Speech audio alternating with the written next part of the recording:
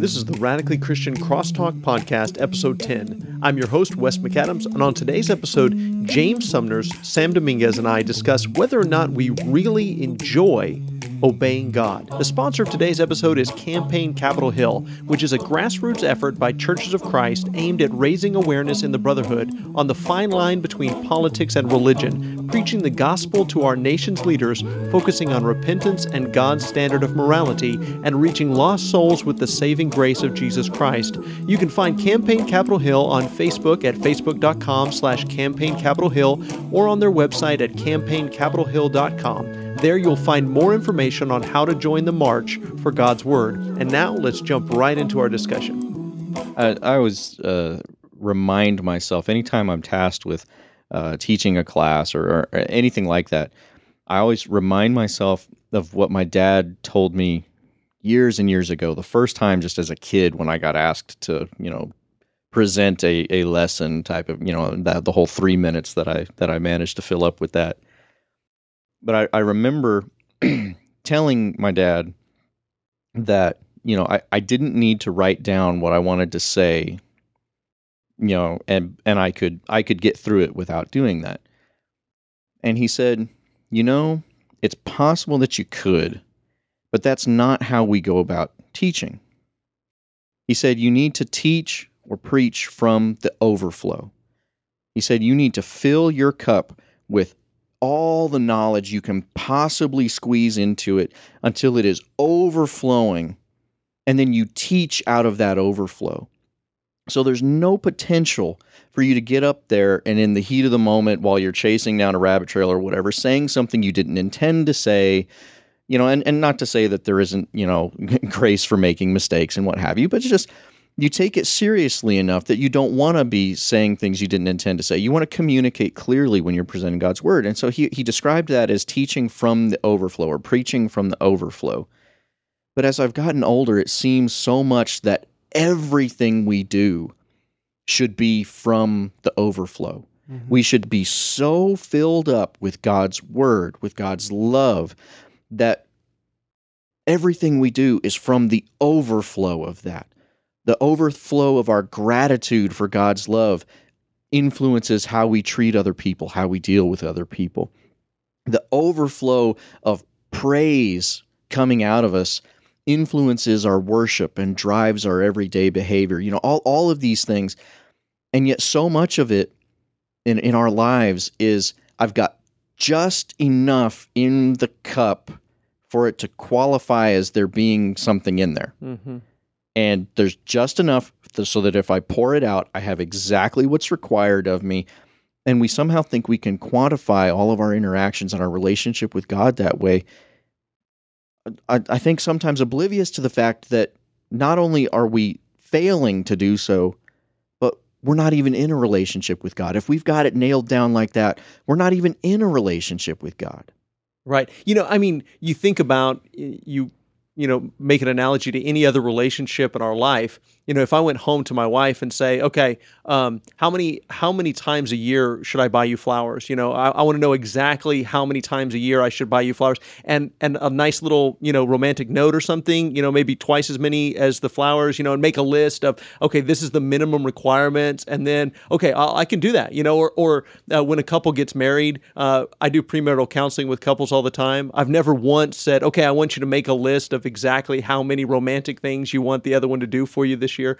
That would be ridiculous. It doesn't mean anything if I come home with a dozen roses and say, okay, I want you to not, check this one off the list. I did it once this year, and Valentine's, that'll be twice, So, nobody would ever do that. Instead, we say, honey, I just love you so much. I can't hardly stand it, And that's what means something, is that it is, I love that phrase, out of the overflow. And all the things that we do for God are out of the overflow of how much He loves us and how much we love Him. I think about like Hebrews 11 and verse 6, that God is a rewarder of those who diligently seek Him. If we're not diligently seeking Him, if we're just trying to go down the list of the minimum requirements, then it doesn't mean anything. It doesn't mean anything to us, and it certainly doesn't mean anything to Him. That's really the key. Everything we do for God has to be out of this overflow. There's so much more to joyful obedience than just our songs, because our prayers need to be done with joyful obedience. Our admonitions that we have to each other, studying, reading, preaching, teaching, being taught too. Everything that we do can be done from that overflow of love and appreciation for God, so that it's done with joyful obedience. And that's so much what I think we struggle with. So many other people struggle with it, because our obedience is obedience. It's not joyful. Mm-hmm. It is a requirement of us. It's not what we desire to do. It is fulfilling a checklist rather than being something you can't be held back from accomplishing for your God. And for so many of us, we've never even brushed up against that in our lives, let alone that our lives fulfilling that and being that. And yet we have to wonder, what are we going to do in heaven when literally that's all there is joyful obedience? We have these goofy ideas of what heaven is going to be. You and I were talking about it last night. It's going to be the great fishing hole in the sky, or I said, the gaming library in heaven is going to be amazing. And it's just such a ridiculous notion, right? Because the glory of heaven is being in God's presence and nothing more. And if we now, as Christians, don't gain any satisfaction, not just satisfaction, but total satisfaction out of simply being in God's presence, being pleasing to God, not only is heaven not going to hold anything for us, we're not going to get there. Mm-hmm. We're not going to achieve it with that kind of attitude.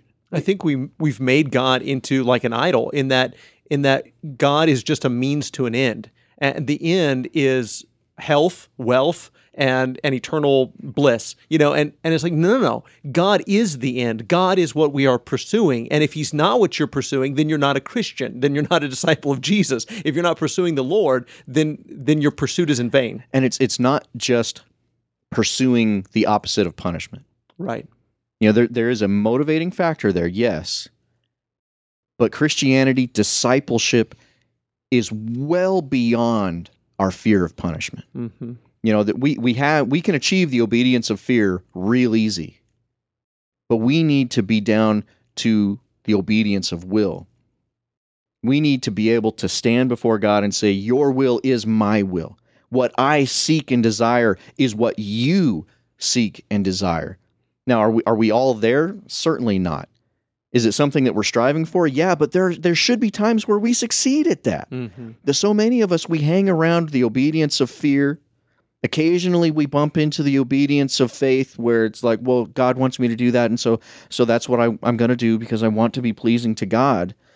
But there's an expectation there that we get to the point that where it's not a challenge between what I want and what God wants, but what we want is what God wants. That's what the spiritually mature Christian should be seeking toward. Mm-hmm. Yeah, all this reminds me of Exodus when God tells the people what the tabernacle needs and what they're going to do and who to assign to this and that and whatever, and then all the people who desire to do so are then asked to donate what they have to the Lord for the different purposes, and they start bringing stuff, and they start bringing stuff, and they start bringing stuff, more and more and more, to the point that the workers are like, tell them to stop. They've got to stop. We can't handle anymore. We don't need anymore. They've got to stop. And so the Bible says that they were restrained from giving.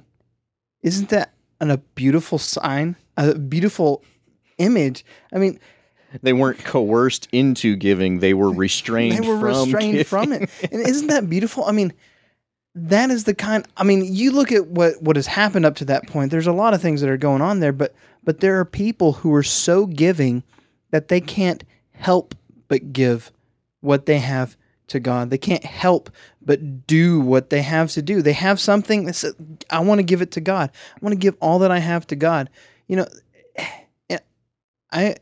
It's an amazing idea to think that we have this opportunity. I mean, to be obedient to God. The other day I was talking to Bella, and she, I have said this, and I hate myself for it, and I know that I don't hate myself. But anyway, that's not the point. I've said this over and over as a father, and I know that every time I've said it, I'm wrong. I tell her, you don't have to like it, but you have to do it. Do y'all say that? I mean, Yeah. but no, I've never thought about it before, but yeah, I do say it. But we say that. Yeah. And what we're talking about right now is that no, you have to like it. If you're going to do it, you need to like it. Not because I said, but because you love me. What does Jesus say? If you love me, you do what? You obey my commandments. Well, and I think I love to think of the whole redemption, the scheme of redemption, the story of God's people, God and his people, about like the maturing of children. And you look at the old law, and it's like they're kids, and God treats them as if they're children. And so there is a law of strict obedience. And of course, it never gets into the heart the way that it should as teenagers age, for the most part. Although obviously there were individuals that even under the old law, they still gave, as you said, gave out of the overflow of their heart. They understood that it wasn't about keeping the minimum requirements, but all the way to the time of the Pharisees, they were acting like kids. They said, "Well, we're doing good. We're keeping all the rules." And it's like, no, you're not keeping the rules. You're not righteous. You're not right in the sight of God because your heart is far from me. You honor me with your lips, but your heart is far from me. And so I think there is an appropriate stage with our kids that we just tell them, look, you do what you're supposed to do. And I always say, you don't have to, or I don't care. I really don't care if you like it or not. What I care about is whether or not you do it, and so at this point, that's what I care about. And I think you're right though, James, that we've got to help them get to the point where not only what they do is right, but that their motives are right. And that's one thing I don't think we do as Christians enough with each other is help question and challenge each other's motives. We tell each other, "Oh, you don't have any right to challenge, to question my motives. You can tell me when I'm wrong, but don't you dare question my heart." And it's like, well, that's exactly what needs to be questioned sometimes, And so when somebody asks me, well, Wes, are you telling me if I have a beer, I'm going to hell? I mean, is that really what you're telling me? Or do I have to go to Wednesday night Bible class? Are you telling me that if I skip Wednesday night Bible class, I'm going to hell? Is that really what you're saying to me? I want to stop and look at him and, why do you want to? Why do you want to go have a beer? Why do you want to skip Wednesday night Bible class? Do you really think that's what's pleasing to the Lord, or are you just trying to please yourself and do the minimum that you think God requires of you? And so I think we ought to challenge each other's motives and heart more often and ask each other, why do you want that? Why are you going there? Why are you doing that? What's behind your actions? Well, and even in the positive sense, making sure. I mean, we should be doing that with our children, asking them, well, why are you doing this? Do you understand why I asked you to do that? Or do you understand what prompted you to make that decision, in a positive and a negative sense? We need to make sure that we're doing things with the right attitude, with the right motivation. And that's such a terrifying thing for so many people. They don't want their motivations questioned, but that more than anything is what people need. Because there are times when they will come to you with a spiritual problem, and they'll say, well, I don't feel that joy. Why don't I feel that joy? Why does this feel like a burden on me instead of having my burdens lifted? And we say, well, you know what? We need to step back and make sure your foundation is what it's supposed to be. Because what this seems like to me is you don't understand enough about who God is, and you're not having the proper reaction to him. So let's not worry about why singing or prayer or whatever isn't beneficial to you or joyful, why you're struggling with this matter of obedience. Let's step back and make sure our motivations are right. Let's make sure we have a firm foundation upon which to build. Because if we never question that, if we never get people to examine themselves and make sure that they have that proper attitude, that proper foundation, then they're going to constantly run into spiritual struggles for which the answer is not readily apparent because it comes way back over here. It has nothing to do with the particular struggle they're having. It has to do with the foundation that they built upon years and years ago. But if we're too afraid to tell them that, if we're too afraid to question that, if we are too afraid to do it to ourselves Right. and to allow our fellow brothers and sisters to hold us to account for the same reasons, then we're never going to be the type of mature Christians that God wants us to be. Mm-hmm. Our overflow is going to be limited. We're not going to be able to achieve that obedience of will. And it goes back to what James quoted a minute ago, what Jesus said, if you love me, you'll keep my commandments. And I think sometimes we've switched that around and said, if I keep your commandments, then that's proof that I love you. And it's like, no, Yeah. that's not what he said. He said, if you love me, because you love me, then you'll do what I say. Just because I do nice things for my wife doesn't necessarily mean that I love her. But because I love her, I do things for her. And so our works are evidence of our faith, but just because we're doing works doesn't necessarily mean we have faith. And so sometimes what I need to be asked and what we need to ask each other is, do you love Jesus? I mean, do you really love Jesus? I mean, I don't like singing. I don't understand why some people like to sing, and I don't like to sing. And that's not the question. The question is, do you like Jesus? Do you like him? Do you love him? Do you want to be in his presence more than anything else in the world? Do you really understand? I mean, really understand in your heart and your mind what he's done for you? I would be fascinated, and I've never done it.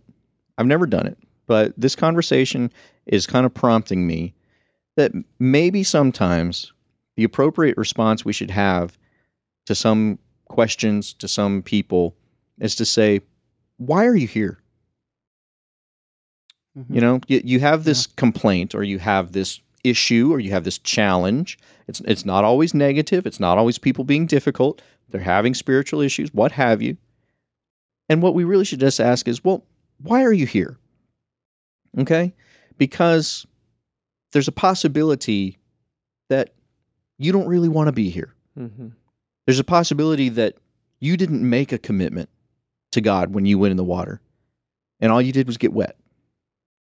You know, and a lot of times we fail to emphasize that with people and to make them understand, look, don't do this because you're afraid of being punished. Don't do this just for these small reasons.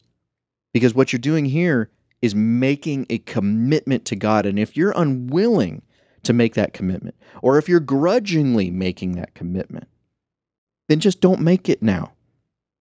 Mm-hmm. And that's why I think that all of our preaching and our teaching has to be so theologically rich. I mean, it has to focus on the glory of God rather than just, we tend to just focus on, well, give me the steps. You know, I mean, just give me what I'm supposed to do. Practical application. Right, practical application. That's what people say. Well, I like practical sermons. You know, I like practical Bible classes. It's like, okay, but if nobody ever builds a foundation in you, if nobody ever fills your cup, then you can do to your heart's content. Well, and your heart won't be content. That's the problem, you know. But you've got to have. That's what the church is supposed to be doing, is filling each other's cups. We're supposed to be, as Paul puts in Ephesians 4, equipping the saints for the work of ministry. And that's how we do it. We fill each other up with the glory of God by teaching and admonishing one another, by showing each other what God's word says, and by helping and admonishing each other. But so often we just want to focus on, well, just tell me what to do. And then our doing is not properly motivated, and it's heartless. You know, my sister-in-law uses a phrase with with her son that she asks, "How's your heart? How's your heart?" Mm-hmm. Maybe that's something we should say to people instead of, "How are you doing today? Mhm. How's your heart today? How's your heart today? Whether you're good, whether you look good, or whether you look sad, how's your heart today?" Maybe that would start different conversations, and we could actually get to some conversations that glorify God more like that. You know what my mom used to tell me? And man, I mean, it got under my skin like nothing else could. And it was the worst thing ever, because when your mom gets under your skin, you know she's right. And you know there's nothing you can say back. And it's just like, I'm just going to have to get over this. And she could do it, and she could do it so calmly and so sweetly. And it just, man, it got under my skin. But I would say to her, I don't want to, whatever, fill in the blank. And her response would be, get your want to fixed. Mm. And I hated that, because she cut right through whatever blather I had piled on top of it to say, fix your attitude, boy. That's the problem. Yeah. The problem isn't what needs to be done or this or that or the other. The problem is you're having a wrong attitude about this. Go fix it. And that would burn me up. But man, do I remember it to this day. And there are so many times where spiritually there's the little child in me that's saying, I don't want to.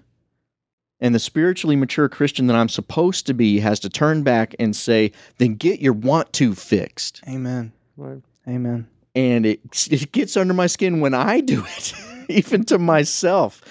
But man, the gratitude I have for my mom, I don't know that I've ever shared that with her in a way where I wasn't teasing her about it. But just the gratitude I have for that, because it cut right to the chase of the matter for me.